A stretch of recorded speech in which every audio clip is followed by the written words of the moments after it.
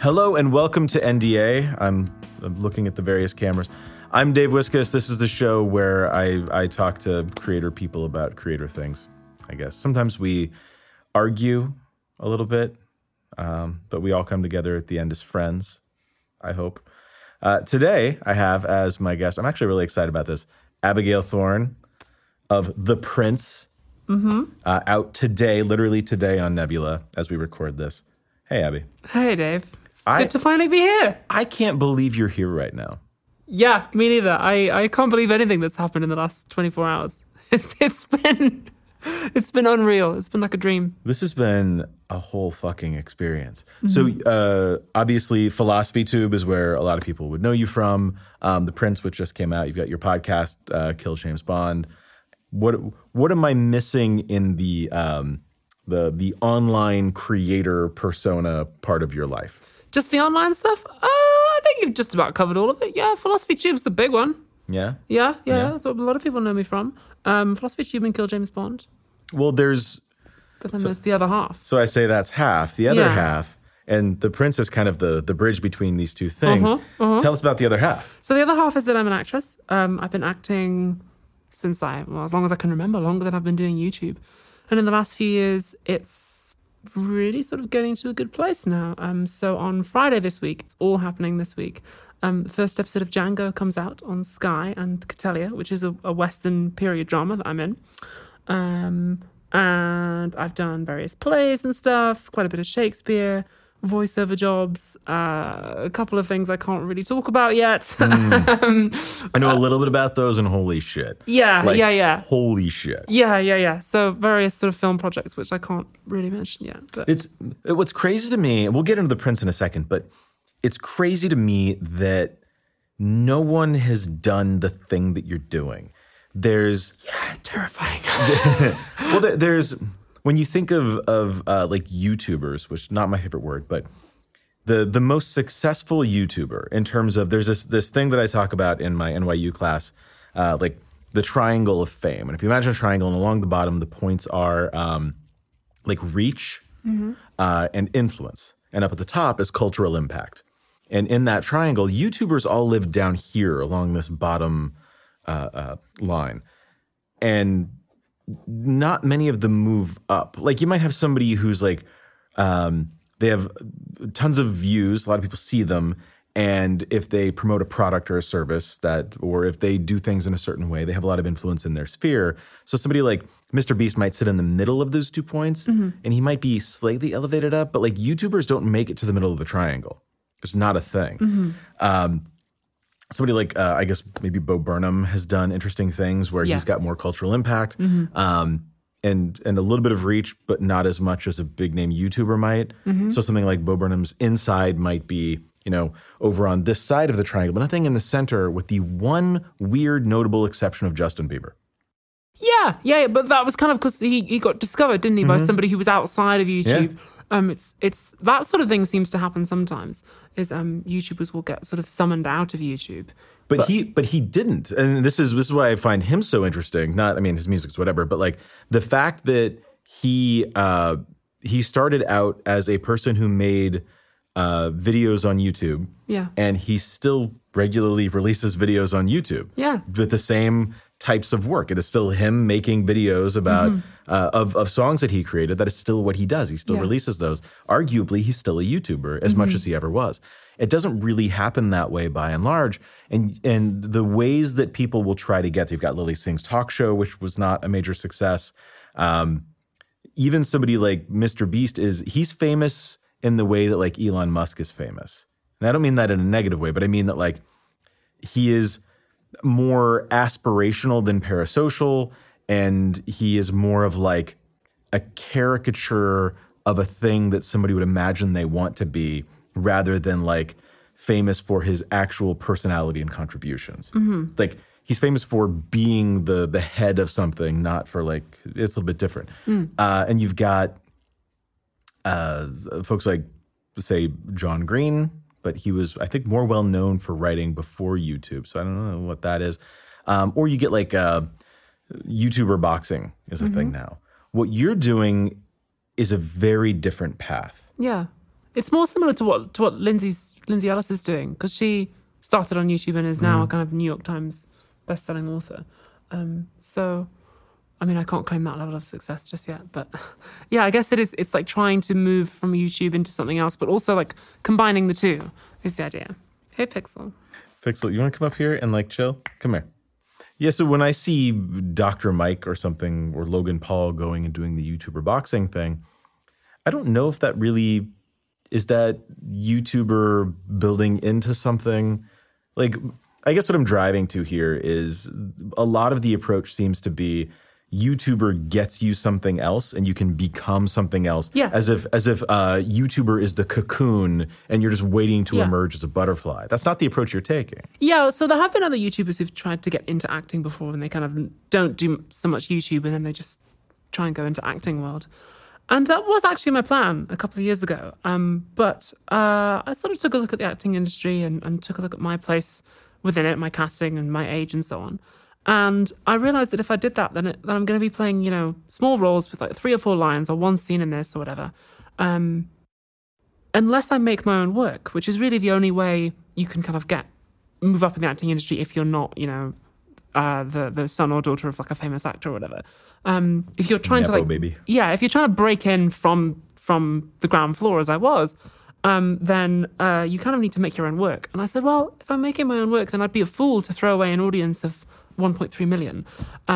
They're just like, it's such a useful thing to be able to do, to be able to distribute and say to people who are already invested in the things that I'm making, hey, I made something else in a sort of similar vein. Would you like to check it out? Yeah, we had talked about this years ago. It was this thing of like, if you were to, crowdsource the funding for an independent film, what is the best tool you could use to get people to go and give you money? Yeah, parasocial relationship.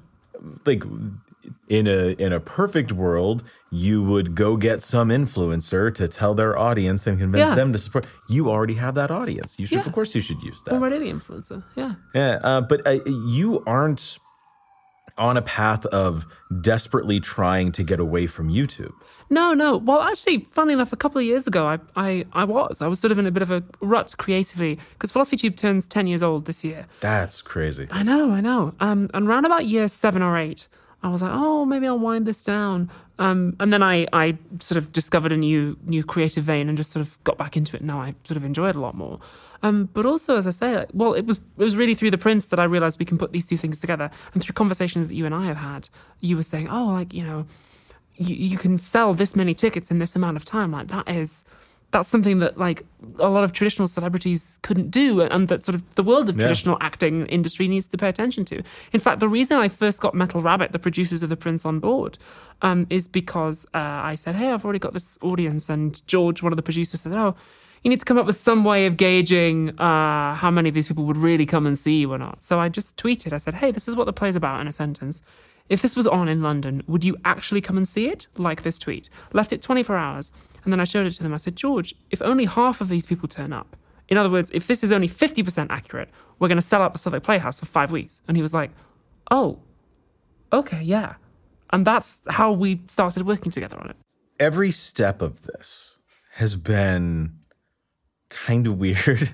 Yeah. Remember, we were talking about, like, I was trying to get people to give us pitches for Nebula Originals. Mm-hmm. Like, a lot of creators will bring me things that are like, yeah, here's my show, but a little bit different. It's like, we already have that. Yeah. Like, give me something that's like either really blown up in scale and scope or very different from what you normally do. Mm-hmm.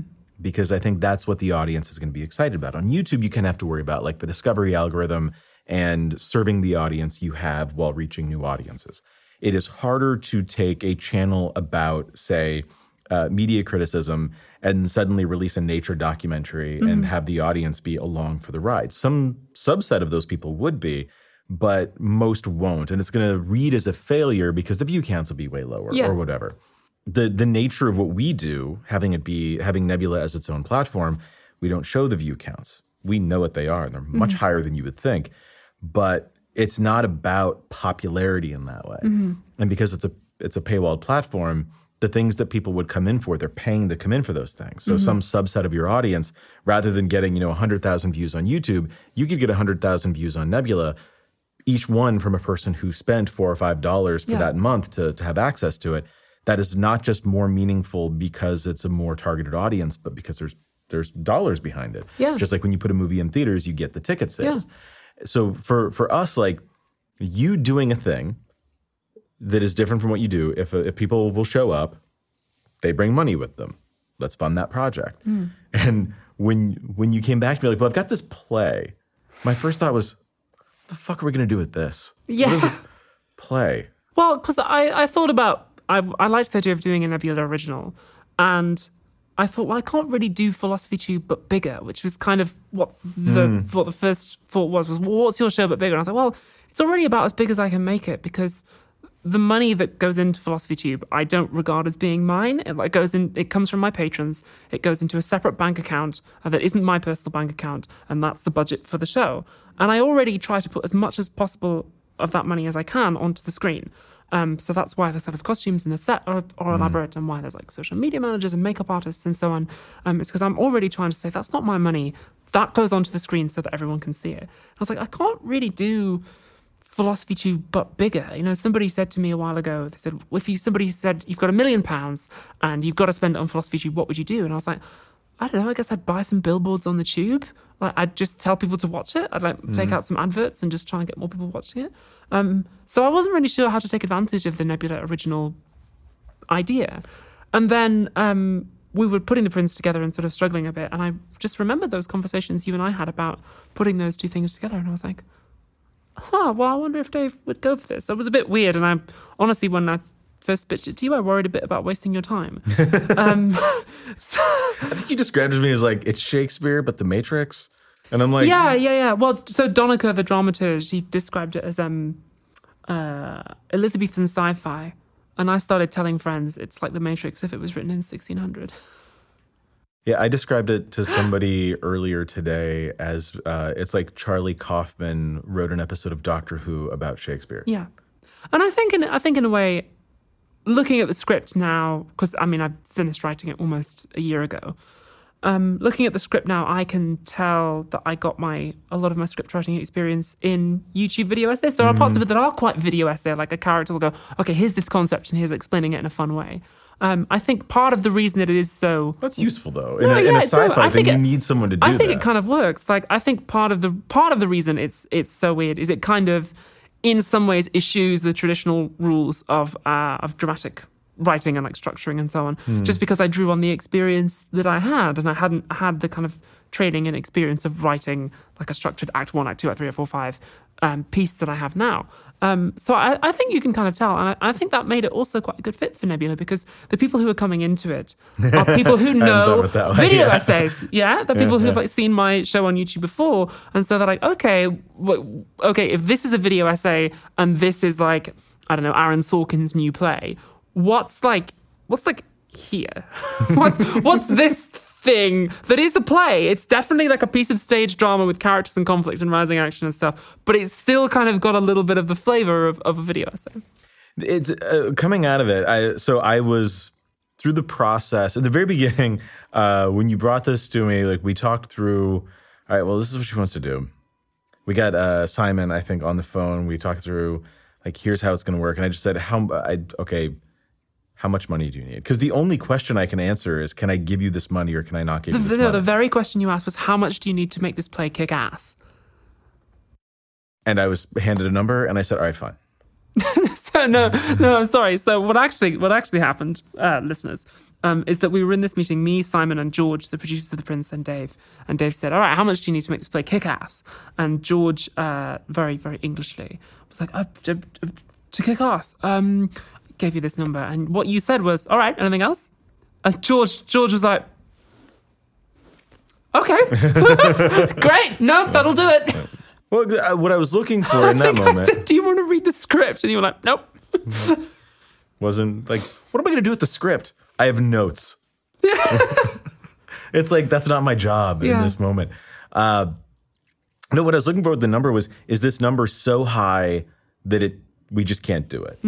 Because the first question is how much you need to make it kick ass. And if it came back and the number's too high, it's like, all right, how much do you need to make it good? And like maybe there's some combination of what we can do and what we can do with crowdfunding or something. And he came back and the number that he gave me was like, it's the upper end or slightly above the upper end of what we could have possibly done. But it was like, if that's what it took to make this kick ass, like we'll figure out the rest. And so just, yeah, done. But part of it was after that meeting, you and I talked and you said that you were nervous. Like now I have to make it good. Like what if the play is not actually any good? I was terrified because you put a sort of big leap of faith in me. You put a lot of trust in me, like financially, and like True. all of a sudden it became real. And it's like, oh, there are people's like jobs and a lot of money riding on this now. Yeah, what I said was like, I don't care if it's good. Yeah. Literally true. What I care about is, will your audience be excited? Because if your audience will be excited, they'll show up with money. And if it's bad, that's they can take that up with you, not with me. And if it's good, like if it's bad, doesn't hurt me at all. They still showed up and they paid. If it's good, then we all look good. Like there's not really a ton of downside for me. And along the way, if we can help you make sure that what you're trying to do gets captured, then like, we all come out looking like geniuses. We all, or at least we look like we did a cool thing together. Not everything needs to be art. A lot of projects can be, this is somebody having fun with the narrative. Like when I look at, it wasn't out at the time yet, but Night of the Coconut, Patrick Williams' original, which I loved every second of being involved in that. And I wasn't just executive producer. Like I think I've got third billing. Like I'm one of the... Yeah, you're in it. Yeah. I'm very in it. And behind the scenes, like if I'm not on camera, I'm usually like holding a boom pole or something on that production. It was a ton of fun. But it is a season finale to a TV show that doesn't exist except within the margins of YouTube videos over the course of a couple of years. And so we understand that it's kind of a fun, dumb, niche project for a very specific audience. And it's a love letter to that audience. And I do not say that with any shame or regret, but it is not intended to have broad appeal. So if there are things that could have been done better, or places where we could have put more budget to make it more, like a Marvel movie or something, like sure, because that's not what we were trying to make. So with this, it's like, well, this is a play, like a Shakespearean style play, theater in the round, that we're going to do a pro shot of. If it's a creator project that is like really fun and the audience is excited for you, it doesn't need to be perfect in order for the audience to like believe that hype and like really root for you. Well, that's a very sort of producer mindset, actually, because I remember saying the same thing to Simon. Simon's a producer of The Prince, and we've been friends for years. And I said Met him to him, last night. He was delightful. Yeah, wonderful guy, fantastic. He's one of the only people I know in the world who's like a great artist, and also he can like solve a Rubik's Cube in under 90 seconds. He's one of the only people I know who's like a fantastic creative genius, but he's also extremely organized. So Simon and I had the same conversation where I said, I'm worried now, Simon, because now it's got to be good. Because, now it's everyone's job's on the line. People are giving up a lot of their time and heart to do this. And he said something that he'd said before, which is very wise. He said, it doesn't have to be good. It only has to exist. Like from an artistic point of view, it doesn't really matter if it doesn't set the world on fire or is imperfect. And for the record, I think that what we've made is like good. I'm proud of it. It's nice that it turned out to be good, but it didn't have to. It's nice that it just exists. Well, I think to the spirit of my original point in that conversation, we saw when the announcements came out, and we built a strategy together of like, here's when you start talking about how you're working on something, and here's the sponsor read where you kind of tease what the thing is going to be. Yeah. And then in this video, you announce it, and in this video, there's ticket sales. And when you announced tickets and it started like, it was like some crazy, and like 50% sold out in some number of weeks or something. And I just remember us all sitting back going like, well, I don't know how else to call that. Like, what other qualifier do we need for this to be a win? Yeah. Well, I think we went into rehearsals with over half the tickets already sold. That's nuts. Yeah, which just doesn't happen. And actually, a lot of people from the traditional acting industry have also said that to me. I think, so my agent, Kirk, who is also the agent of number of quite high-profile actors came to see the play, and he came out of it and he was like, how have you done this? How have you managed to get this like new audience, first of all, because audiences haven't really recovered in theatre in Britain after COVID. People stopped going to the theatre, they got out of the habit, and they haven't really bounced back. And a lot of theatres are suffering. And were these even theatre people, or was it just like fans coming to see you? Well, there were some theatre people, some Shakespeare heads, but actually we got some people, these are the ones that kind of touched me the most. There were some people who said, I've never seen a play before. Oh, wow. I've never been to the theatre before. And because it just didn't feel like it was for me. And then they came along and they loved it. And I was like, that's amazing. So we had new audiences coming in, younger audiences coming in, queerer audiences coming in, people who just don't normally get to go and see this kind of thing. And the audiences, like, we got a standing ovation almost every single night. I think there was 2 matinees where we didn't get a standing ovation. Because it was a matinee and everyone's, a Saturday matinee, everyone's a bit sort of like, oh, I've had a bit to drink. But yeah, I think almost every show we got a standing ovation and the audience just loved it.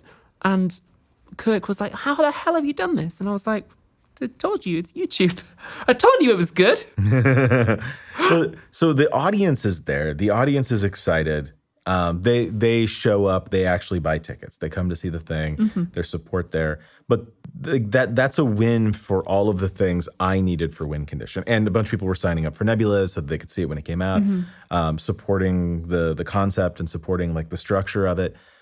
Every win condition that we needed satisfied before opening night. Which from our perspective, like, fuck yeah, that sounds great. Like, we'll take that every time. But then it comes out and it starts winning awards and it starts getting taken very seriously. Somewhere, I think it was summer or something, my wife got us tickets to see Macbeth on Broadway as Daniel Craig. We were front row, center. Daniel Craig was spitting on me for like 2 hours. Lucky you. Yeah. But Malcolm was played by Asia Kate Dillon, non-binary actor from the third John Wick movie. And I didn't think much of it until I started catching, it's like Shakespearean language. It's like, it's so flowery and it's so Shakespearean.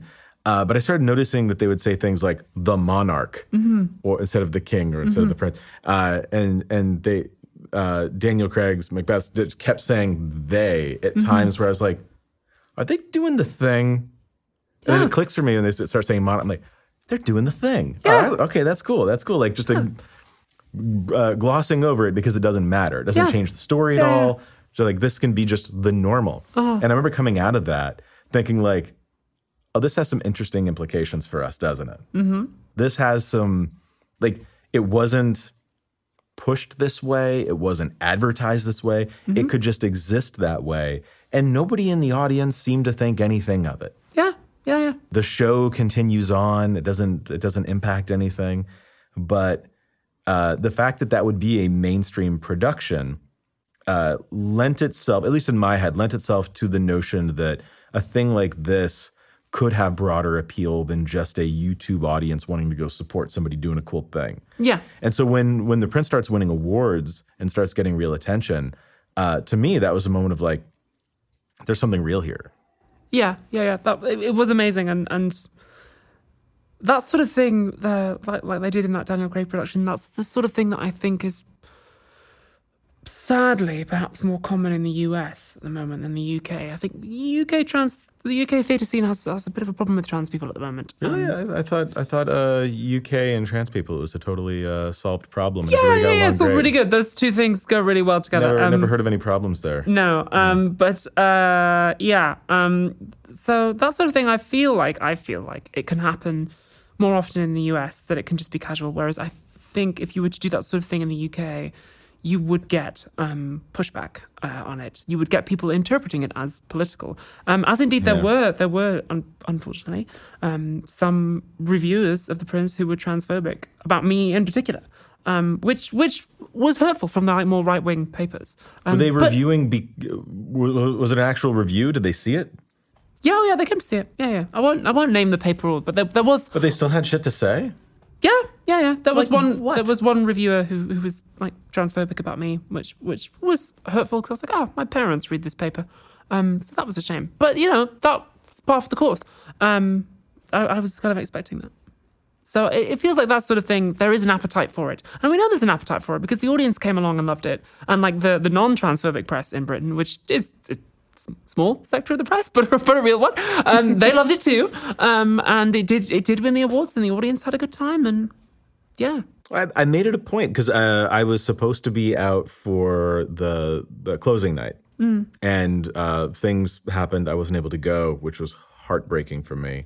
I don't know. I think it's kind of fun. It was fun because I hadn't seen the film until last night. It was fun riding in the limo with you to the premiere and be like, neither of us has seen this thing. Like, it's exciting. And trying to avoid spoilers. Like, yeah.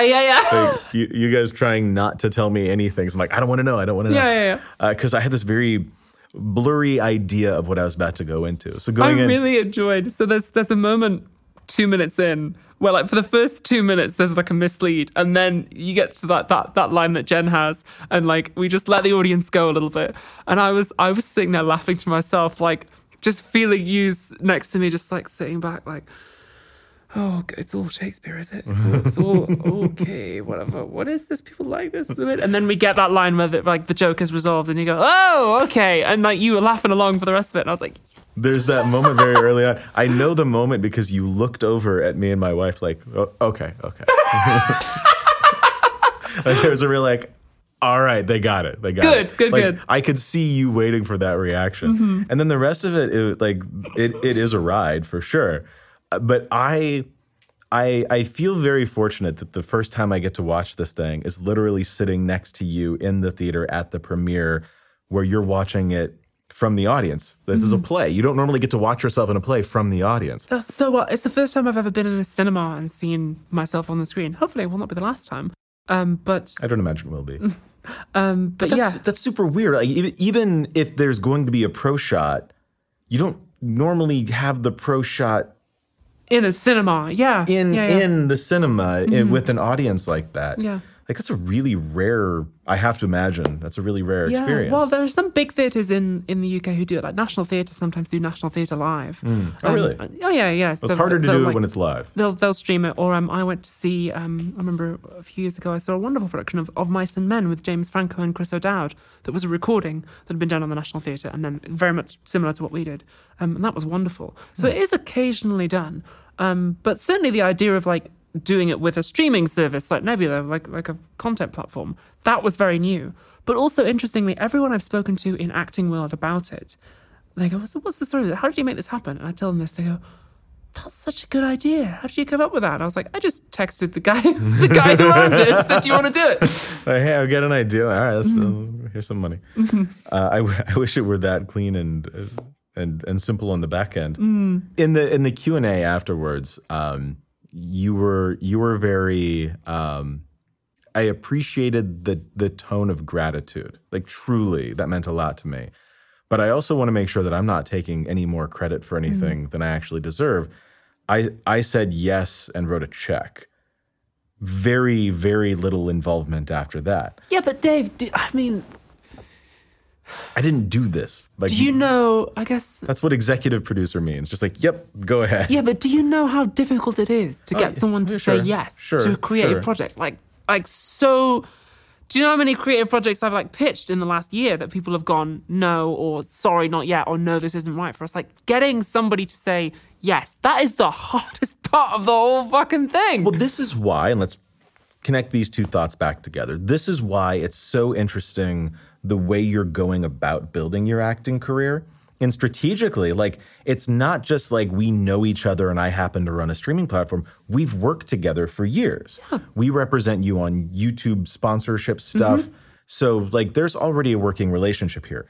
So we have this, I have an ethical and fiduciary obligation to, like, help solve certain kinds of problems or think strategically. And we think about, you know, will there be a balance of the number of people who signed up for the thing being more than, or the money coming in for that being more than the money spent on the sponsorship? And like, how does this affect this? Part of what we were looking at in all of this was, what is your career trajectory? And as we said earlier, we had a whole conversation about acting versus YouTube and like, should one replace the other? And I advocated for like, I don't think that they are necessarily that different or that disconnected. And if there's an opportunity, how can we build a narrative arc for you of you did this and that gets you a little bit more here, which elevates the YouTube stuff and maybe brings in a broader audience, which can help you get the next thing to help you get the next thing. So The Prince is like what excited me about it is it starts to set up the story of you doing more than people would expect from you.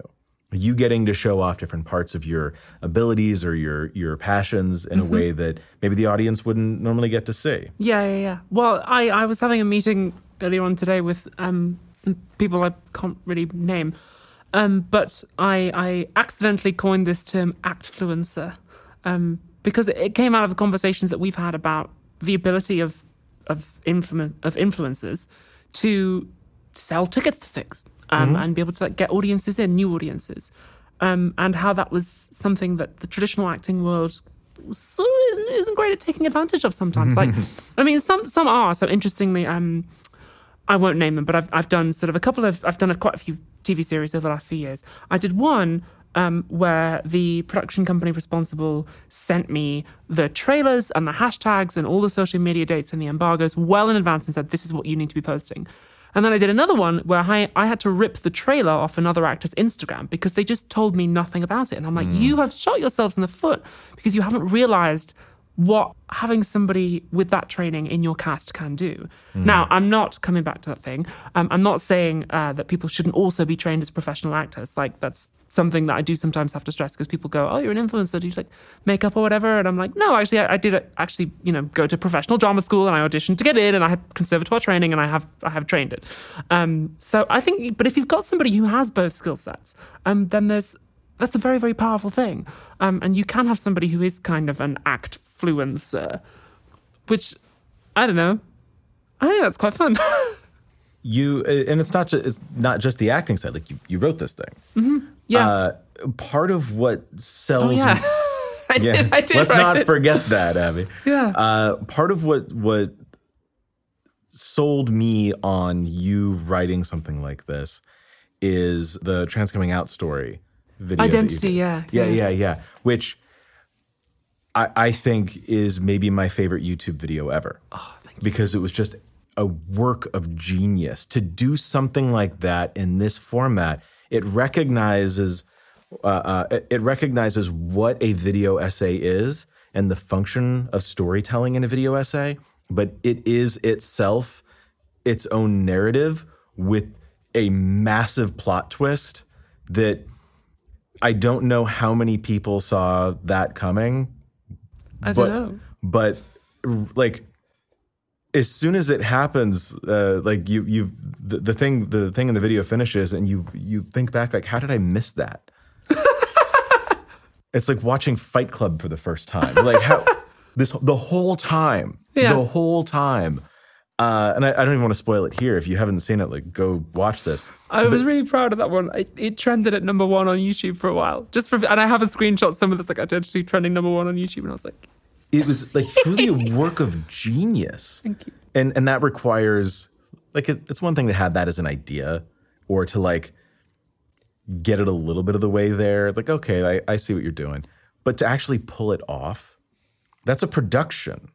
Yeah, that requires writing, and that requires casting, and that requires the theatricality of it, and understanding the production design, and understanding the rehearsal process to make that believable, especially in a world where you are bound by the framework of the parasocial relationship with the audience.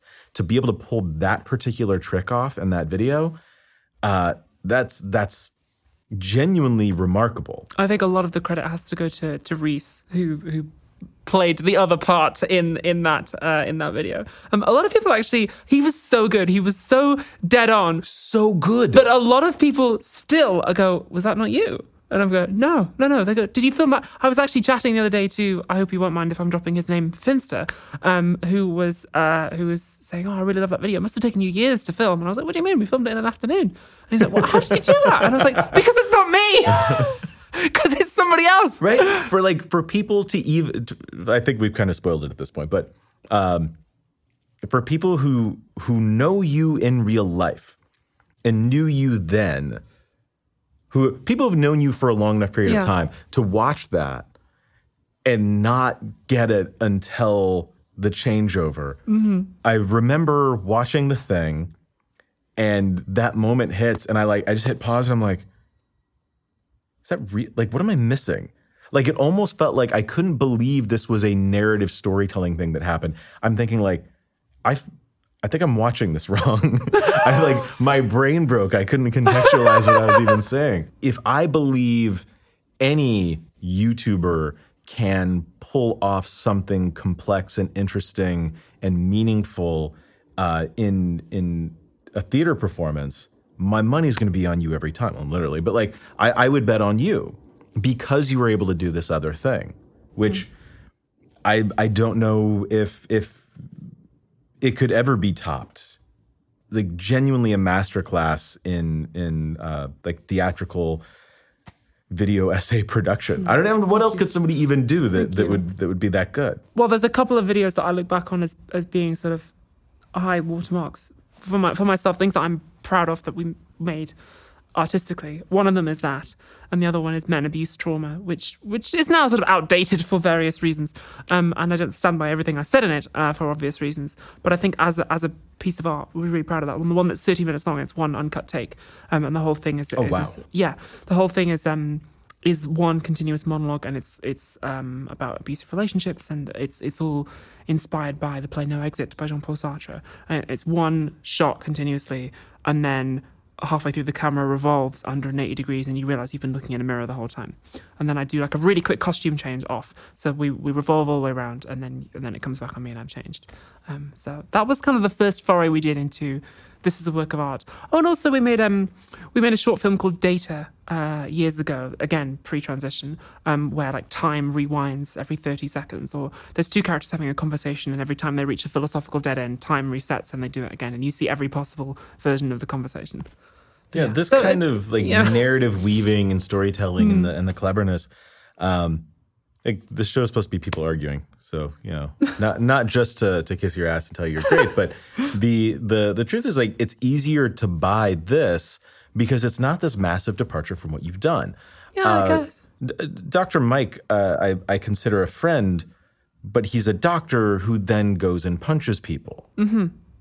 That's funny. Yeah. And he won his first professional fight and then lost the second one. But like, he takes it very seriously. It's a hobby. It's been for a long time, but it's not something that's like, it's not woven into the fabric of the thing that he does. Mm-hmm. And there's no logical jumping off point from this to this. They're just two completely different aspects of his life and who he is as a person. For you, it is easy to see how this is just like the way you make things on the internet is a manifestation of all of these things about yourself, which is why I don't think that this instead of this is the right answer. Mm-hmm. It seems like using this to show off all of these skills and build it into something else is much more compelling. Yeah, well, it's been an interesting couple of years as these things do start to come together. Like one of the, I was telling you before we started recording, one of the shows that I'm doing at the moment that I can't name. I wish you could. I, really I wish I could too. It's so fucking cool. But this. I'm genuinely jealous. I'm very jealous. Like, of all of the things I get to hear about people doing, or all of the cool stuff that different creators have going on in their lives, this is one where I'm like, fucking wish I could do that. Yeah. Well, so I have a small role in a very big thing.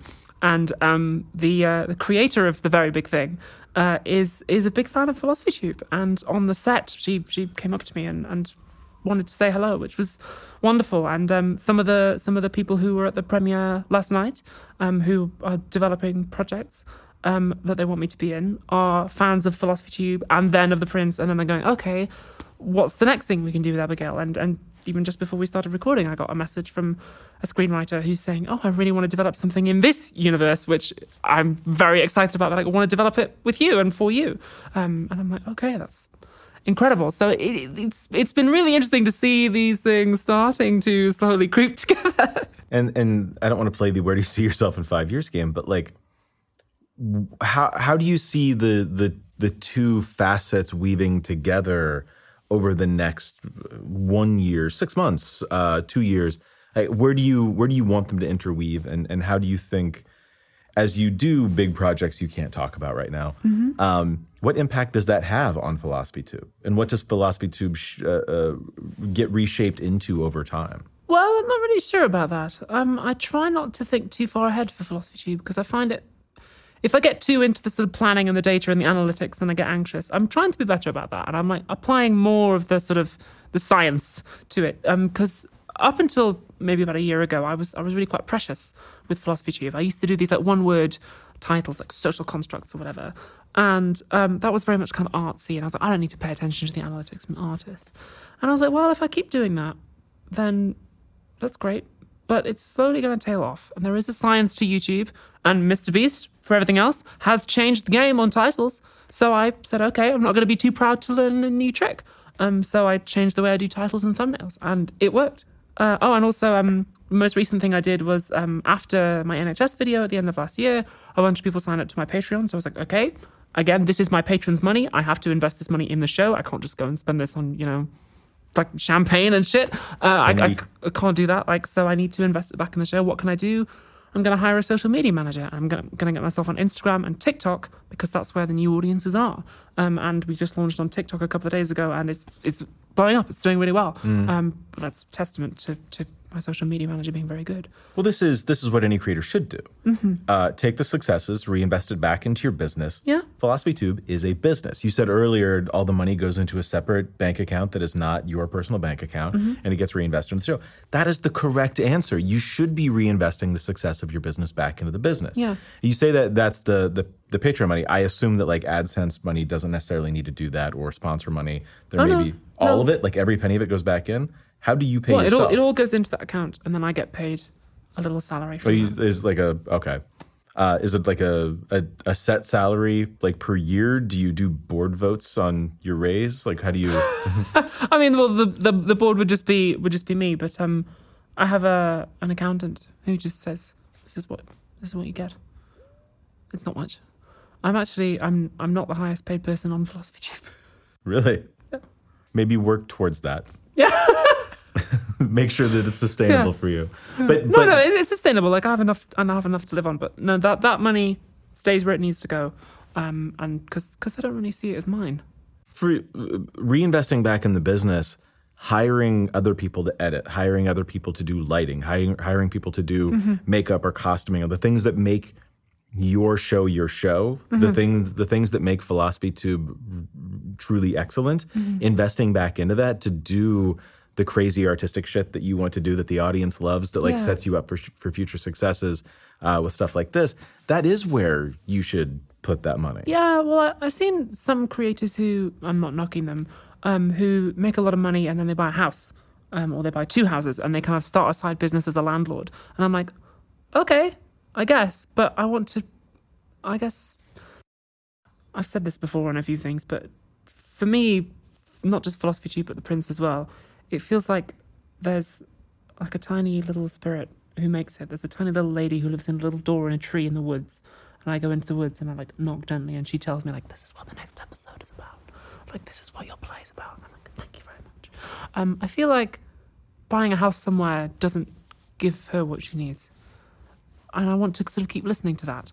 And if I'm getting money from my patrons because they like the show, that's not really for me.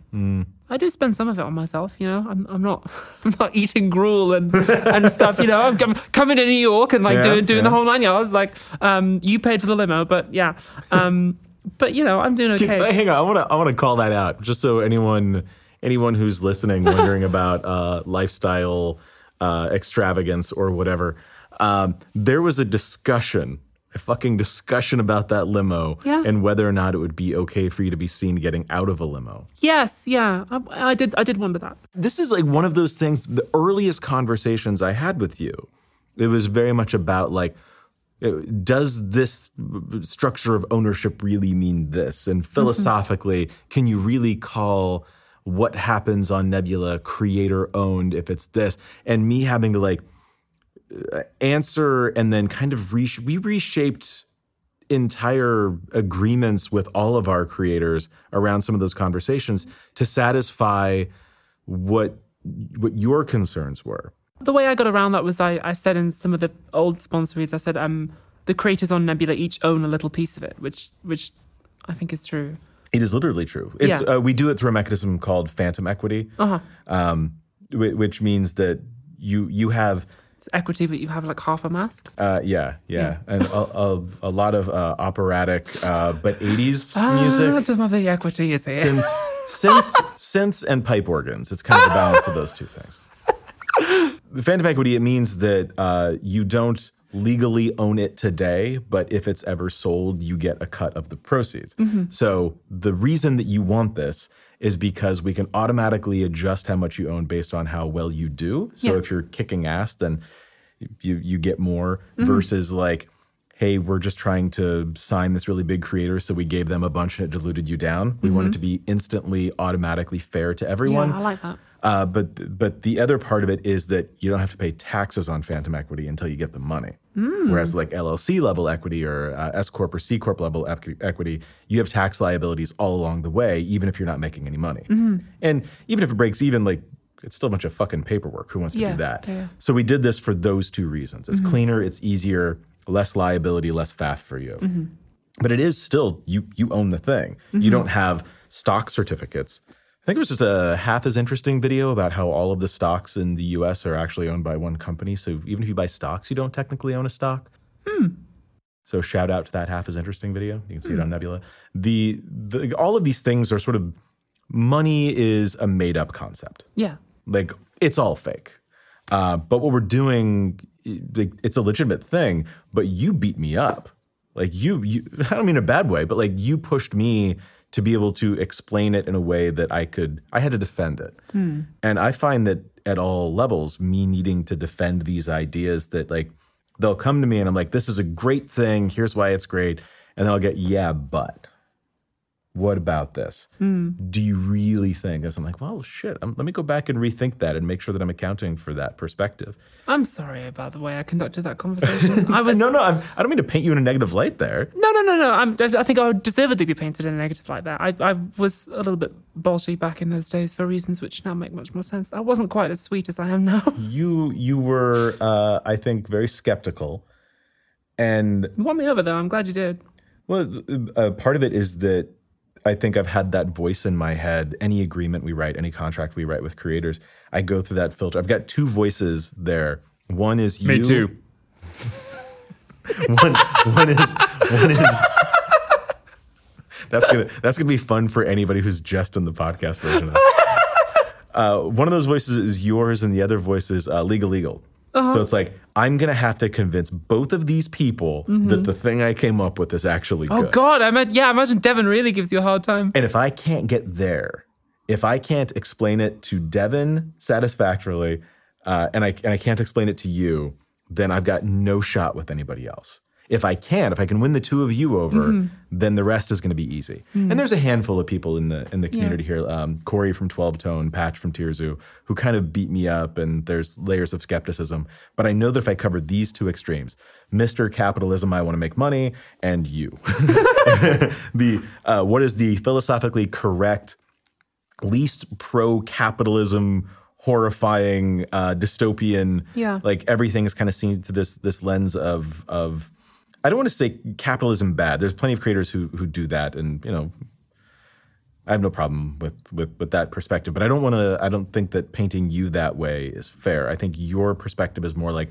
what is the most truly fair system that accounts for all of these things? So you and I are aligned in that way. Yeah, I mean, I'm interested in questions of who has control and who has power. So I remember bits of that conversation you mentioned, the creators owning Nebula. And I was like, well, what do you really mean by own there? Like, who are the creators really able to like vote on what happens or stuff like that? So Which is now true. That is there was we had to do a big round of revisions on contracts, and we added in, I think it's section 12 or something in the creator agreement, where going forward we can only make changes to the contract because literally everyone of the creators signs the exact same deal. Everyone gets the exact same deal. It may vary from sponsorship to sponsorship, but in terms of percentages, that's same contract. Down to the punctuation mark, everybody signs the same thing. And in section, I think it's section 12, nobody's fact checking this, they can't see it. But there's a section in there that it basically says any future changes to this agreement have to be voted on by the creators. And there's an entire structure in there for how those votes take place and what plurality is and how you get to the numbers and all of this. Our lawyers joked that we were just basically inventing our own form of government, which, let's just go full fucking Hamilton with this thing. Yeah, great. And just start fresh, new financial systems. We're going to nail this one down. Because I think in order to do what we want to do, to satisfy both the people who want to make more money and the people who are super invested in fairness and equity and what is right, we have to think all that through, and we have to give voice to everything. Yeah. Well, that was something I actually enjoyed about Nebula, and something that I've enjoyed about working with you over the last few years, is that you do have that kind of perspective. Not everyone does. Yeah. So you were talking about like all the money gets invested back in. Like, I get paid a salary. We are profitable, but we ride close enough to the line intentionally. Like, this is we're trying to grow a business here. It's not like I'm drowning in money, but that's also not a complaint. I do fine. But I'm much more interested in, I could double my salary or I could hire more people. And 5 years from now, am I going to be more excited that I had a big salary today? Or am I going to be more excited that I have a few more people to come in and build the thing bigger? Like, do I want to make, another $100,000 this year, or do I want to make millions of dollars 5 years from now? And do I want to build things that put millions or billions of dollars into the creator economy? Like, how much wealth am I building for myself versus how much wealth am I building for others? Yeah. And what's the kind of larger impact on the creative space as a whole? Yeah. Yeah, like I'm going to die someday. Probably. Can't take it with you. Yeah. I mean, unless science changes something. Yeah. Maybe I won't die. But let's assume that I do. Yeah. Between now and then, like I need to feel like what I'm doing matters. I need to feel like this is all for something. Yeah, it can't definitely. Can't just be like, well, had a dope ass Lambo. That was cool. Well, this is why we had the conversation about the limo. And why one of my Mrs. X, who is a friend of the show and an ethical advisor, was there, and I said, "What do you think about us going in a limo to the premiere?" Because it's a lovely idea. We were originally just going to take an Uber, but I worried, well, is that really in the Philosophy Tube spirit? And eventually we did, and I'm glad we did. It was fun. The conversation we had is like, if you keep on this acting path and let's say you get invited to the Oscars, we're going to show up on an e-scooter. Yeah, I guess. Yeah. At some point, you have to accept that part of the thing, this is part of the production. This is part of the show. Yeah. And it's okay to enjoy that. Yeah. I think. I think so. I hope so. And also, I suppose it's about that journey you mentioned earlier on of people saying, okay, 10 years ago, I started making YouTube videos in my parents' bedroom, and last night I rode to the premiere of my own show in a limo. It's like that's part of the narrative. And it's part of the narrative that the audience is invested in. They want to see you succeed. That's the most wonderful thing, and in a way the most difficult thing. That was something that really, really struck me last night when the credits rolled and everyone was clapping. Standing ovation all the way through the credits. Yeah. That's one of the most wonderful and also, when I say difficult things, I mean moving is what I really mean. That so many people, 1.3 million people, believe in it and want to see me do well. That's a wonderful force of love to get from the universe. And I said to you in the limo, and I said it using my being vulnerable voice, my very quiet being vulnerable voice, that I was very grateful to you for letting me do the Prince. Because again, that was like an enormous vote of confidence. That's a wonderful thing about what I do. I love that what we do here, and I mean me and the staff and the creators, it's all in service of like, what is the audience going to want?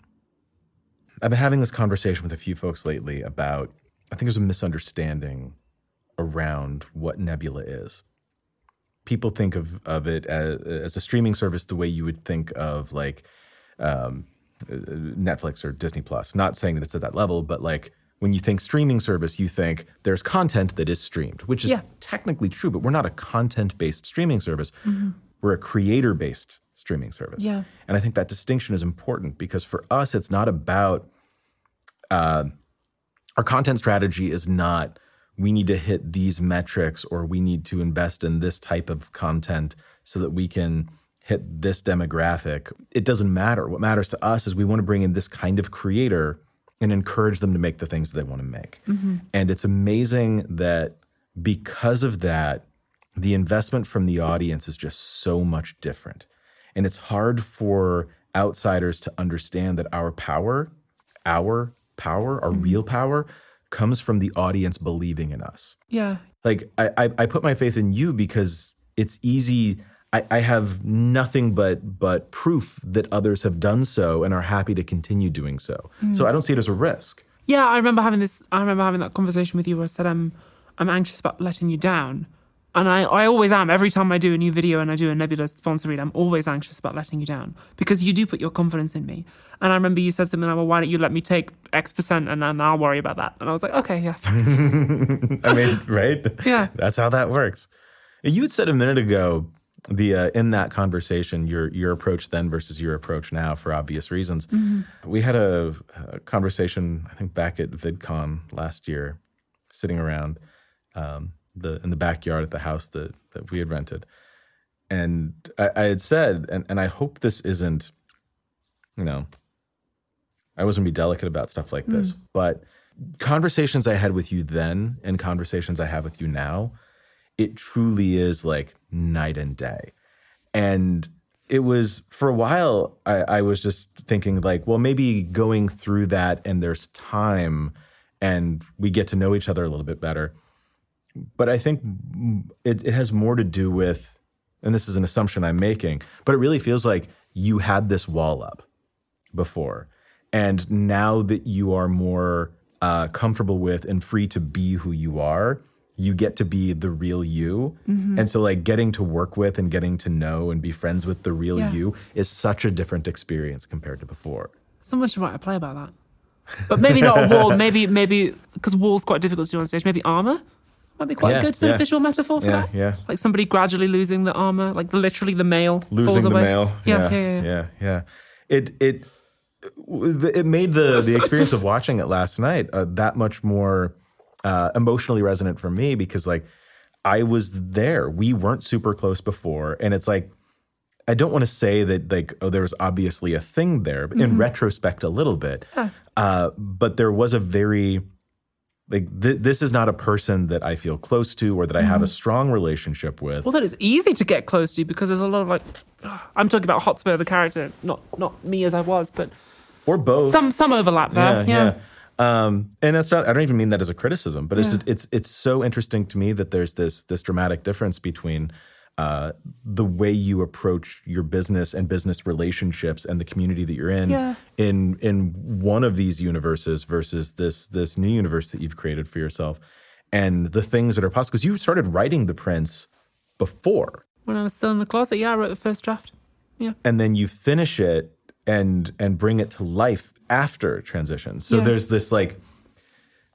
Even that has its own built-in story and there's an arc to it. There's like a weird necromancy to it. And actually that was one of the most difficult emotionally things for me was going back into that mindset, in particular that body language. That very like, kind of body language. And it was also strange because there were people who came to see the play who'd known me for years, including one very old friend who's one of my close friends now. Her name's Grace. She was my girlfriend when I was 14. Oh. And I hadn't seen her in years.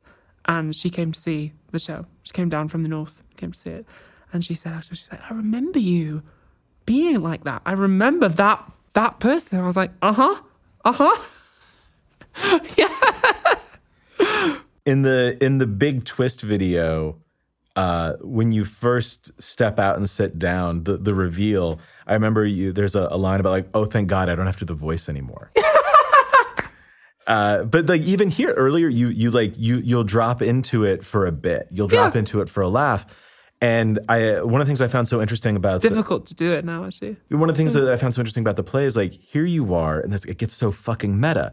Here you are, you wrote this, and you chose to put yourself in this role that is specifically a male character but not, but you don't do the voice. And not doing the voice is part of the thing. Yeah. It's part of the story being told. And if you did it, you could sell it to the audience, maybe even sell it to the character themselves, but it doesn't serve the story in that way. Yeah. We had that conversation in, like, I think week 1 of rehearsals. Each one of these things is a choice. Yeah. It's interesting to me. God, this turned into so much more of an interview than I meant for it to be, because I had like a million questions about how this works. But like, it's such an interesting choice, because you would think that having to occupy that role, as you would put it, for so long, and then breaking free of that role to intentionally do things that put you back into that role in one form or another, it seems like that would be so uncomfortable emotionally or psychologically that you, of course, wouldn't want to do that. And yet you choose to do things that put you there,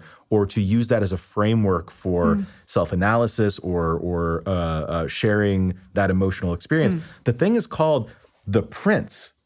Again, there's an intent to this that is remarkable. How do you resolve this? Yeah, that was one of the most difficult bits about doing it, actually, was getting, and it was more difficult than I thought. And I'm really glad that, in particular, our assistant director, EM, was there. That they took good care of me in that regard, because it was difficult, and it took a toll. The final scene, which I won't spoil, but the final scene always came as a relief to me.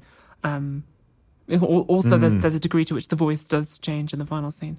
But yeah, it was very difficult to step back into that closet, I suppose. But I did it for a few reasons. One is that I knew that the story needed it. I knew that the audience would need it in order to see the story. Because for Jen and Sam, the audience needs to understand what they're seeing and the pieces they're putting together. I think one of the hardest things about it was that I was the only trans person in the cast who had to do that. All the other trans characters are seen as they really are. The trans actors are seen as they really are. Although, with the exception of Tiana playing Kate. But that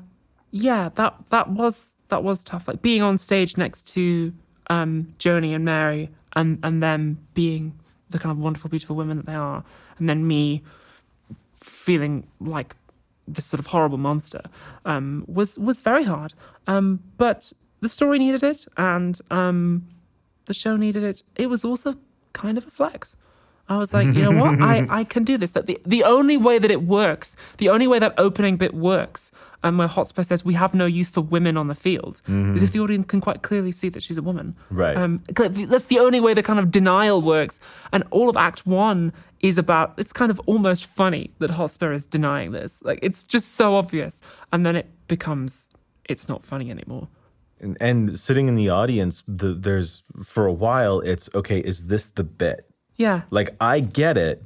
Do they get it? And then it slowly starts to come together that, yes, part of the point of the POV characters, primarily Jen, but also Sam, is to sort of help the audience understand, like, what they're seeing is what we're seeing. That isn't just you put this particular actor in that role to, like, you know, be woke and do the thing. Yeah. And it's not a political statement. It is a statement on humanity. Yeah. And one of the most interesting things to come out of this is after the premiere, we walked over to the bar for the after party. And everyone in heels took cars. Yeah. And so the folks that walked, it was like a 15-minute walk. The folks that walked over, it's all dudes. It's specifically like, at least, you know, presumably cishet white dudes. That group of people talking about how much they loved this and how relatable it was, to me, that's like a bit of a coup. Yeah, I'm so glad. It's like, it would be, typically you see this kind of thing and it's like almost, it can be a heavy-handed, here's a coming of age story, which is an allegory for trans coming out or a gay coming out story. But this was like very overtly a trans coming out story that works in the reverse as an allegory of accepting yourself or accepting that you may not be exactly where others would expect you to be on any given spectrum. Yeah. And that's just like, that's a human experience thing. Yeah, well, I'm particularly glad that the guys, the fellas, the dudes could relate to it, because as far as I'm concerned, like it's a play that is about masculinity and what is the value of that. And masculinity is sort of it's like Shakespeare is sort of set up as the central metaphor for masculinity. That if you are, because not all the, I guess, can we get spoilers? Well, we're far enough into the recording. We're far enough into this podcast that if you haven't seen it by now, but you've listened to this much of this episode of the show, I would question why you would choose to do things in that order. Okay, so enough. Maybe spoilers. Spoilers from here on out. From here on out, expect spoilers. So not all of the characters get out of the Shakespeare multiverse at the end. Some of them stay. And for me, it was like, well, masculinity is a fine thing. And as, you know, the Shakespearean language, it's not irreverent, it's not thrown aside. There are moments where it's deliberately held up. It's like masculinity is a fine thing if that's where you're meant to be. But the idea that it is in fact not natural and unquestionable, but that you can question it, and that is what the central characters are trying to do. That, for me, is what the play was sort of about. Who stayed in? The dad? No, the dad gets out. It's a kind of blink and you'll miss it line where they say some people take longer. Remember what dad was like, but the implication is that Henry does get out. Yeah, that was my expectation. Who but stayed? Douglas stays. Douglas doesn't get out. Oh, that's right. Yeah. That's right. Worcester too. So many layers to this thing. Yeah. Well, we talked about what might happen if. So the final scene takes place in Brighton. We talked about what might happen if we see Henry is like an ice cream seller, or he's like walking around in the background, or there's somebody's like walking a dog or whatever, and they all get out. And then I was like, no, I don't think I want them all to get out. Some of them, I think it's right for them to stay, but just for Sam and Jen and Hotspur and Hal, and also Henry as well.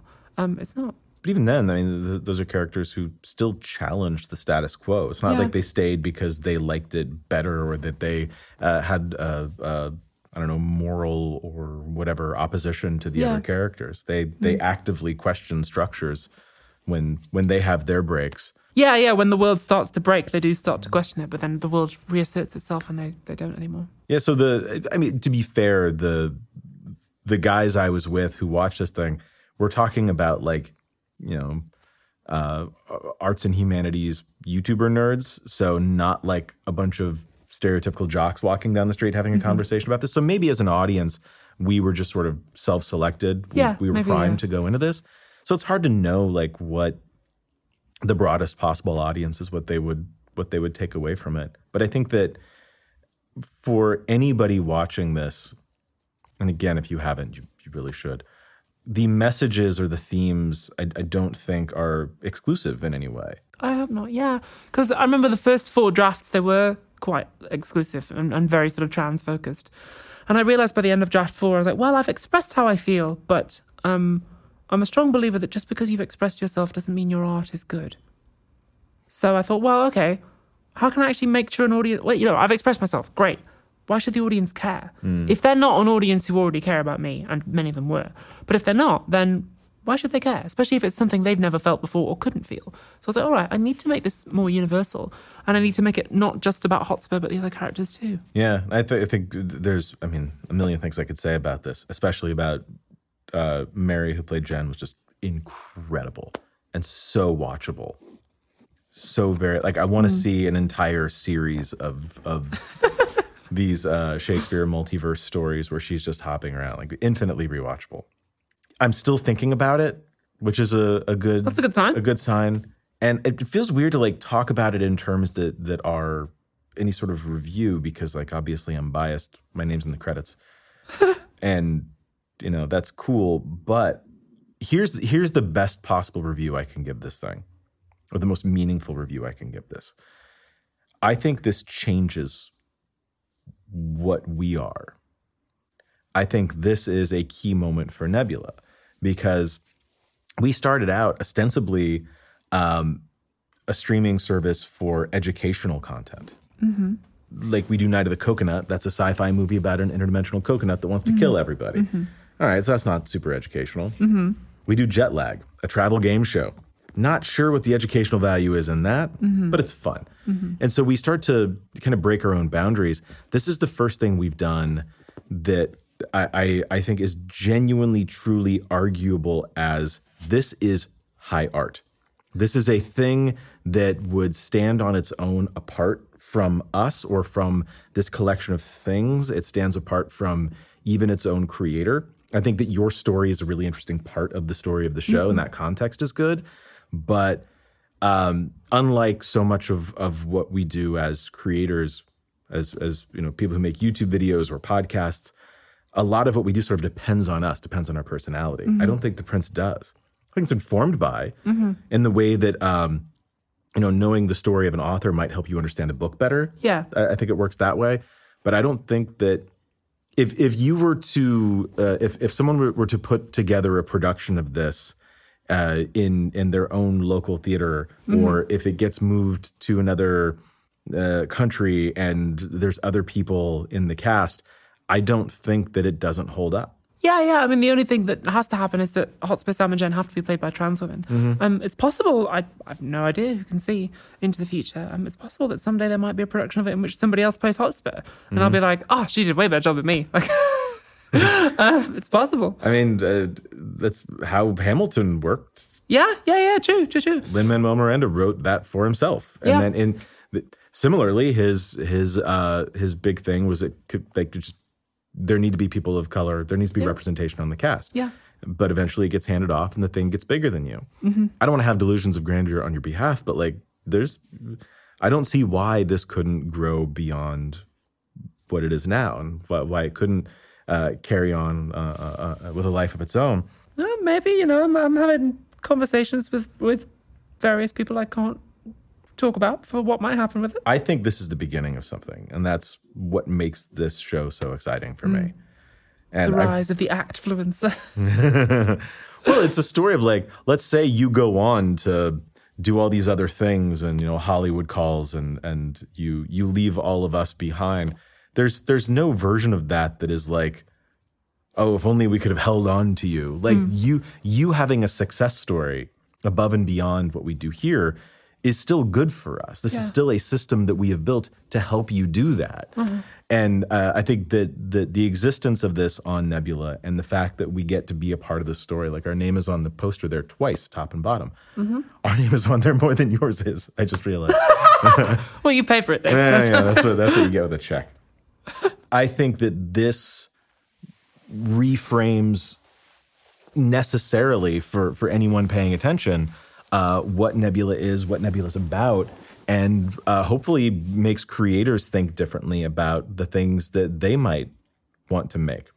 If someone else out there has a cool, ambitious project, any one of our creators who wants to do something cool and ambitious like this, maybe they watch The Prince and say, maybe I don't need to just do my show a bit bigger. Maybe there's this other like part of me that I could show off that my audience would be excited about and want to support.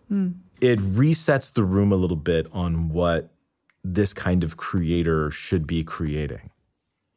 Like, I'm glad. You say actfluencer. Yes, and Hollywood doesn't come calling. Hollywood sees YouTube as a farm league. They come to YouTube when they want cheap labor, or they want to bring in people who are just going to bring an audience. I think of it like I did music. I was a professional musician in a band here in New York City for years.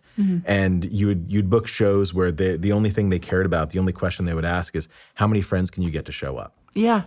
And it would be, I can't tell you how many nights we would play a show where the room is full when it's, no joke, the lesbian folk singer solo artist who was up before us. And then as soon as she comes off stage, the entire room empties out, and it's the band on stage, the bartender, and the bass player's girlfriend. Literally empty beyond that. It's all about how many people can you bring with you. Yeah. I think that is how YouTube, or how Hollywood tends to look at YouTube, is you've got a built-in audience. We want that, but we don't really care about investing in you or your talent. And even if we do, we're going to do it as if you're brand new. Yeah. We're going to try to get all this extra value out of you, and we're going to kind of give you nothing. And so it's about trying to build. Can we build a prestige layer? Can we build a thing above YouTube where creators can make the sorts of things that they want to make, like projects like this, things that you're excited about that don't necessarily require you to serve a recommendation algorithm? Yeah, that's something I really liked about it, actually, is that Nebula gave me the room to, gave me permission to be weird, which is a bit of a cliche, but yeah, that's the wonderful thing about it. I think we've done a terrible job of arguing on this episode. Yes, I think we have. You're a very agreeable person, Dave. Also, all of my friends, listeners, if you can't see Dave's Whiskers' face, all of my friends who came to the after party last night, multiple people have messaged me telling me how attractive Dave is, which is very funny. I appreciate it. That's lovely to hear. Well, I mean, I was very well dressed last night. I'll go with that. At one point, I had said to somebody on the red carpet, like looking around, like this is very different from very different crowd, subtly different crowd from other things we've done. There's some very good looking people there last night. And the response was, really, Dave? What's different about them?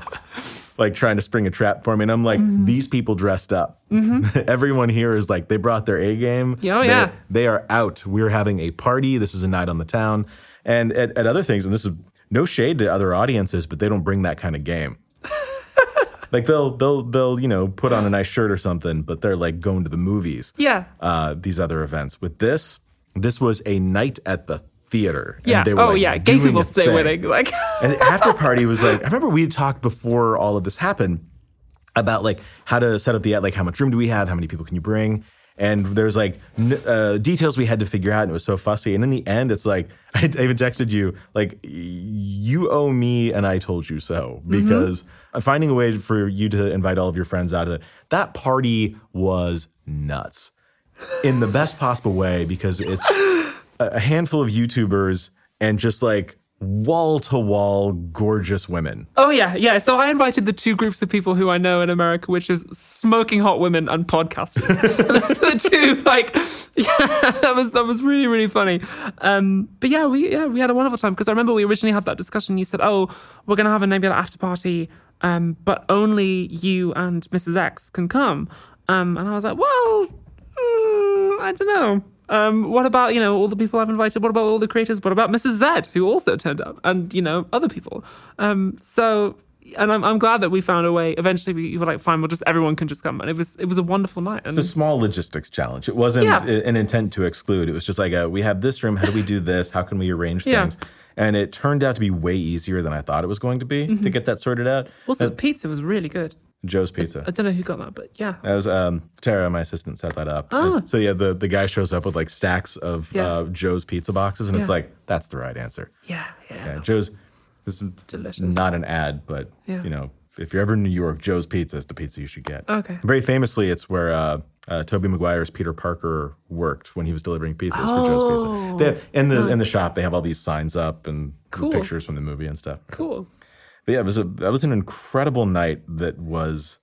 Anytime we do one of these, the after parties are always great, because it's just so many wonderful people. This was a very different crowd of wonderful people, but I'm so glad I got to meet them. I'm so glad I got to spend time with them. Me too. And the level of love and joy in that room, it was just so fulfilling, so wholesome.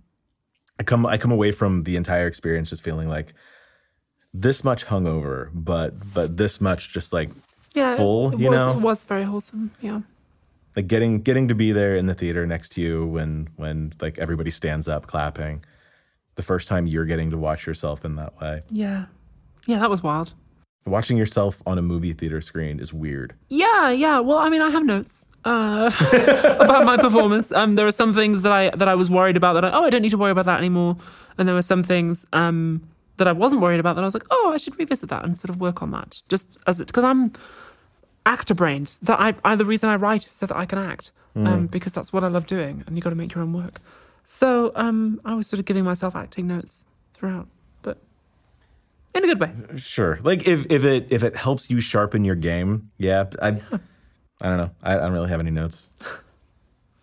I got no complaints. This thing turned out amazing. I'm so excited people get to see it. My takeaway is that so much of what we try to do is produce things that are evergreen, things that can stand the test of time a little bit. And this, in ways that you wouldn't necessarily expect, it feels like something where there's circles of people who would love this. Shakespeare nerds, theater nerds in general, people who are from the collection of marginalized groups represented in the story, people who are like niche internet culture nerds, anyone from any one of these groups might would, I think, love this. But when you take away one of those circles, the rest of it doesn't collapse. Mm-hmm. It's not a Venn diagram that needs them all to be there in order for it to be true. And I think that most importantly and most interestingly, and what has me so like riled up about this thing's potential and the potential for its impact is that I think the people who love it today, when they watch it today, I think that 10 years from now, they're still going to look at it through the same lens. This isn't like a YouTuber did a neat one-off project one time and like, hey, remember way back before she did all these other things and she was in those things we can't talk about today. Remember, she made this little play, and that was really fun to see that as like part of the growth story. Yeah. I think this stands. I think this stands the test of time. Well, there are people who have told me that they came out because of the prince. No shit. Oh yeah. Wow. There were some nights I could see in the audience the people who, like sometimes the audience would leave, and there'd be one or two people just sitting there like. I kind of learned to, or that somebody would come up to me afterwards with a look in their eye that I've sort of learned to recognize over the last few years. And go like, thank you, you've really kind of given me a lot to think about. So I think there'll be some people who'll remember it maybe the rest of their lives. Wow. As something that gave them the nudge, gave them the magic handshake. Do you see that as a responsibility of yours? Yes, it's an enormous responsibility. When somebody tells you that, it's a big weight. When someone says, I came out because of you, and I'm like, especially, I suppose that's in large part because the material conditions for trans people right now are, certainly in my country, not great. But they're also not really within my control to alter. So I feel sometimes that it's like, oh, you've jumped into this big thing that can be very scary, even though it's the best thing you'll ever do if you are trans. But it's you've kind of now been drafted into a war that we didn't start. And that I don't really have the power to direct. So I worry sometimes to people when they tell me that, but I don't mind them saying it, certainly. I understand that when people say it, they mean it in gratitude. I recognize that my opinion on this means nothing, and especially in this conversation. That said, my show, fuck it, I'm going to say it. Yeah. I do not disagree. I think you're right. This is a war that you didn't start, and there are many reasons why this is a shitty time. I'm also grateful that there's enough climate for things like this to get made and find an audience. There's enough cultural understanding around this issue. Maybe not cultural agreement, but cultural understanding of the terms and what some of these things mean, that you can put together a story like this, which, take this back in time 30 years, I don't think it plays. No. And I don't think it plays not because the issues weren't there, but because we didn't have the tools and the language to talk about them. Yeah. The idea of being trans, that wasn't even a thing people said. Yeah. Well, the word trans is never mentioned in the script, deliberately. No one ever says it. Oh, yeah. There's one moment where Jen is about to, where she says, I think you're like me because we're both, and Hotspur pulls a sword on her and says, don't.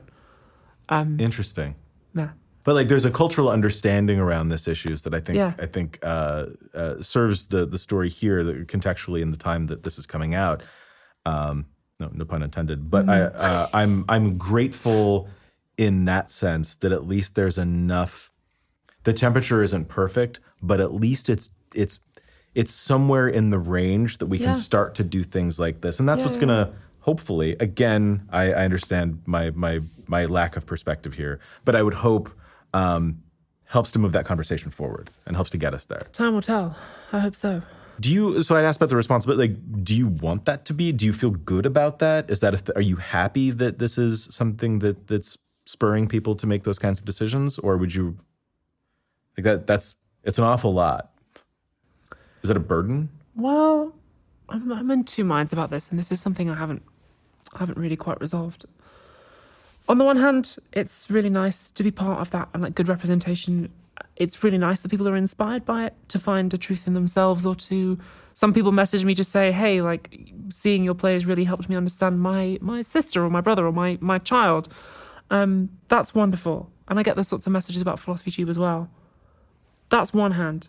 On the other hand, I do think a lot about material conditions, and I think, well,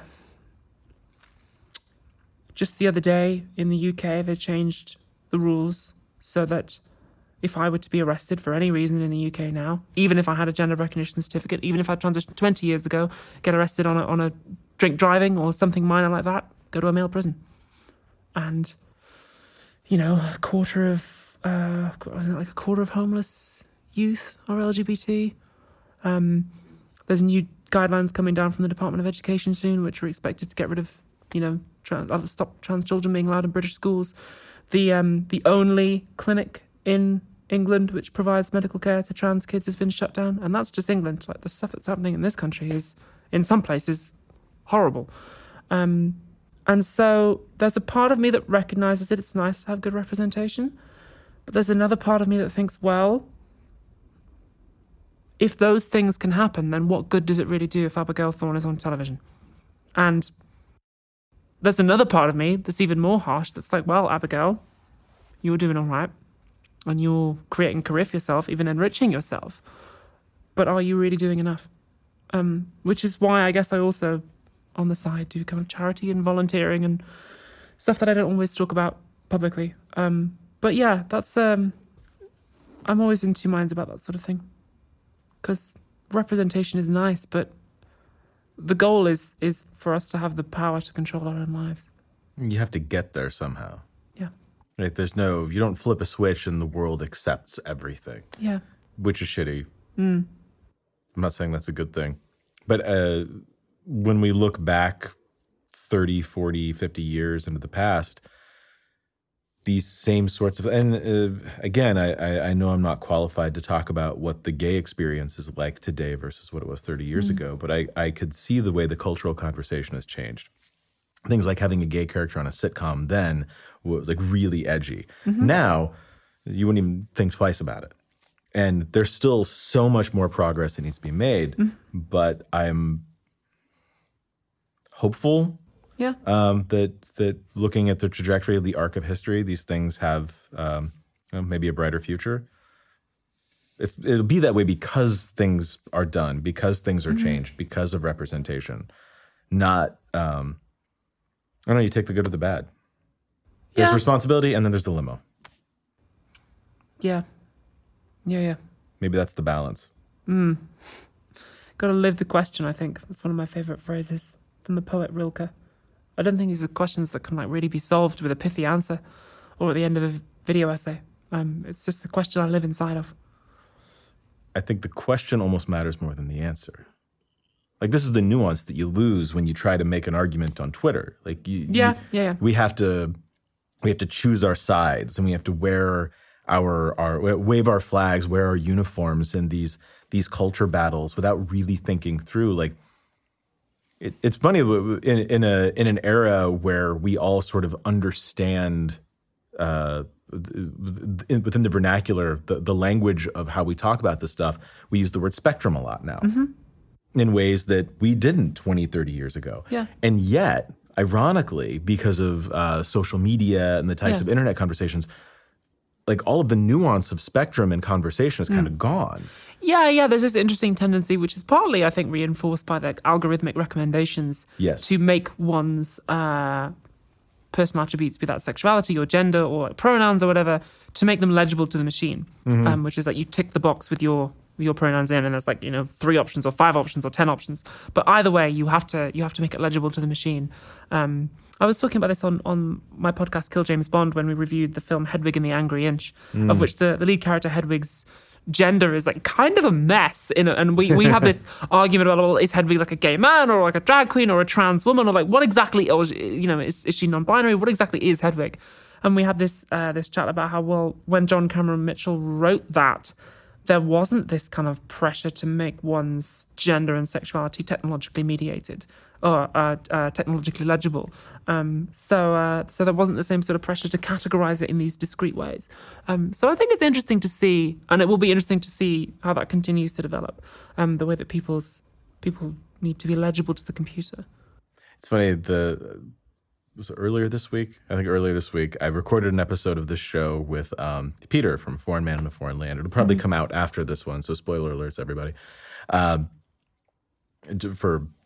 For the reasons of promoting the Prince and the good fortune of having you here doing this out of order makes sense. But the conversation was largely about the way that the algorithmic separation makes it to where it used to be you would go on the internet and you'd say something vaguely racist or vaguely transphobic or vaguely homophobic, and people would be like, dude, that's kind of fucked up. Yeah. And like there was a shame that came with that because it was more culturally acceptable to point out that a person like, hey, that's kind of, and that person had a social contract responsibility to go, oh shit, and either slink back into the shadows with that opinion, knowing not to bring them up, or maybe rethink whether or not that was an acceptable opinion to have.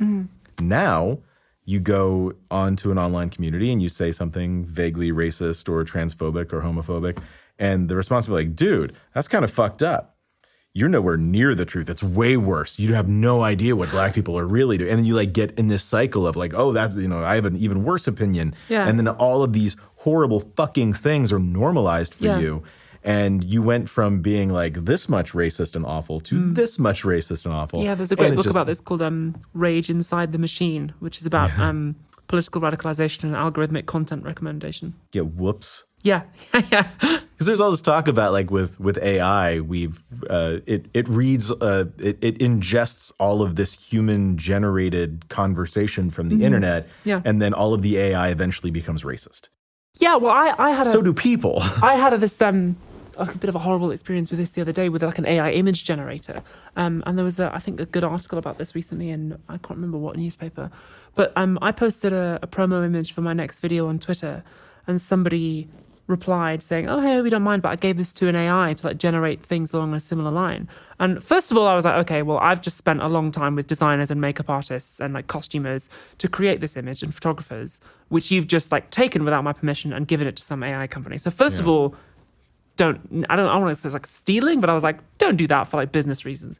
But secondly, this thing spat out a bunch of sort of remixes of my image, one of which was an image of a digitally simulated image of me topless. And I was like, I feel really violated by that somebody has used an AI to make pornography of me against my consent. I was like, that feels like that should be like turbo illegal. In fairness to the guy, I don't think he prompted it to do that. I think it's just because the AI had consumed so many big titty anime girls. It's like, well, that's what woman is, right? I've detected woman, I'm giving woman again, and that's what women are like, right? Because the AI like has the mind of a 13-year-old boy who thinks that that's what women look like. I was like, this is kind of disgusting and violating in a way that like made me feel very like creeped out. But I was like, well, that's because the AI has just sort of like consumed all this stuff and spat it back. And it seemed like the guy who sent that to me genuinely didn't realize that might be like disgusting to do. Nobody told him. Until I replied to him saying, please never do this. It's very creepy that you would simulate an image of my naked body without my consent. And he deleted it. But I was good like, for him on that front, at least. Yeah. But the notion that like we feed these robots all of this stuff and they become toxic, like that's some flaw in the programming. That's how we work. Yeah. If you feed humans all this toxic shit, we become toxic too. Yeah. The robots are just like us. Yeah. They're just doing it faster. Yeah. I don't think that we shouldn't be surprised about this. It's funny though, because there's I forget what it's called. One of these like digital avatar generator things. Like a month or so ago, everybody's playing with it, and you feed it a couple, like 8 pictures of you, and it gives you like a million different options from different genres and all this. I posted on Instagram, I thought it was funny how it kept all of the ones it did of me were shirtless. And I just thought that was funny. Didn't even occur to me until just now that that's funny for me as a guy, way less funny on the other side. And my wife did the same thing, and it didn't do that for her. Probably smart enough to self-censor, I guess. I don't know. Maybe their AI is trained differently. Or they have some horribly underpaid person in Kenya who's just there going, not that one, not that one, not that one. Yeah. But it's interesting that and this is a check your privilege moment, and didn't even click for me that it's not just about gender and whether or not it's okay to generate topless photos of a man, but well, it's not nice to do that to you either. Well, right. Like, it's funny in context, and I can make an internet joke out of it and move on with my life. Didn't even think twice about it. But yeah, that's kind of, I don't feel violated, but I absolutely get how that machine doing that with what it perceives as turning male faces and male bodies, like, that could be horrifying for people who maybe have similar facial bone structure to me, but don't identify as men. Yeah. So having topless photos generated might be Yeah. destructive psychologically Yeah. in ways that I hadn't even thought about. Rage Inside the Machine. It's a good book. I feel like we should plug it or something. This has been an incredible conversation. I am so glad you're here, and I mean that in every way. Literally, I'm glad you're here in this room. I'm glad that you're out here for the show, for the premiere. I'm glad that you're a part of everything that we're building. I'm glad that in our own weird way and my own weird way, gotten to get to be a part of all of this. I remember when you were dropping the video that I referenced earlier, you sent me a message of like, yeah, I'm in the middle of this the live stream thing. I need you to swap out a couple of photos. And I was like, all right, let's go. Because it was like, yeah, by the way, quick thing you should know, here's the information. Please swap out these photos. And it's like on it, and we took care of it. I think actually Eric, the producer on this show, like he had to swap a couple of things out on the Nebula side, and Brick, who does the merch stuff, like swap stuff out over there. Like we quickly. I really appreciated the speed with that. The only people who were faster was Wikipedia. How bad would it look for us Yeah. if we weren't? Yeah. But I don't know if this is okay to cover. Later on we talked about it, and you're like, you finally got your breath. We had a conversation, and I didn't know how to say it. It's like, so I'd kind of worked it out, and you're like, how? It was like, well, there's like one conversation where I'm like, can you send me a photo? We were going to put a thing up on the wall, and it was like, hey, maybe I'm doing some new headshots. It's really important that maybe we just put that off for a minute. And there's like some other thing where you had it was like a passing comment on like a couple things that you had dealt with over the last couple of last year or two or something like that. And for some reason, like a little switch went off in my head. I was like, wait a minute. I wonder. And you had asked me when we talked about this, you asked me like, why didn't you say anything? What could I have said, Abby? Yeah, true. I know. One, that's if I'm right, that's not my place. You don't need to be confronted with that. Yeah. If I'm wrong, that is terrible. What Yeah, a yeah, thing yeah. to be wrong about. There's no Yeah. winning move there. Yeah, well, as the characters in The Prince discover, you can't really just tell someone. They have to walk through the door themselves. Or you can create something that inspires people to recognize things in themselves. And hopefully that does something. That's a weird strange thing that you have to navigate when you come out as trans. There are people in my life now who I know are trans that they don't know. I'm not dropping any hints here, but yeah, I'm not trying to tell you something, Dave. But no, We had a whole conversation about makeup yesterday. No, so. yeah, not you, but but yeah, I know people who I'm like, you're gonna figure this out in a couple of years, and it was like, do I tell you? How do I tell you if I do? Yeah, it's a weird one. There's no GPS for this, right? No, and there's no foolproof trans radar, but sometimes you can just be like, yeah, okay. I'm so glad you're here. Thank you, Dave. Normally the way we would end the show is like a resolution of the argument, but I feel like we've just been kind of like, we should have acoustic guitars and a campfire. Yeah, it's really nice. This is great. Yeah, thank you. Do you want to tell people where to find the things? I mean, go.nebula.tv/The Prince. That's where you can... Did I get that right? Yeah. With the landing page, the go.nebula.tv, that's the special landing page version with like all the accolades and the feathery things. What do you call those? Laurels? Yeah, all of those up along the top, and you keep winning awards, so we keep having to add more. The graphics team is like, throw another one in there. So my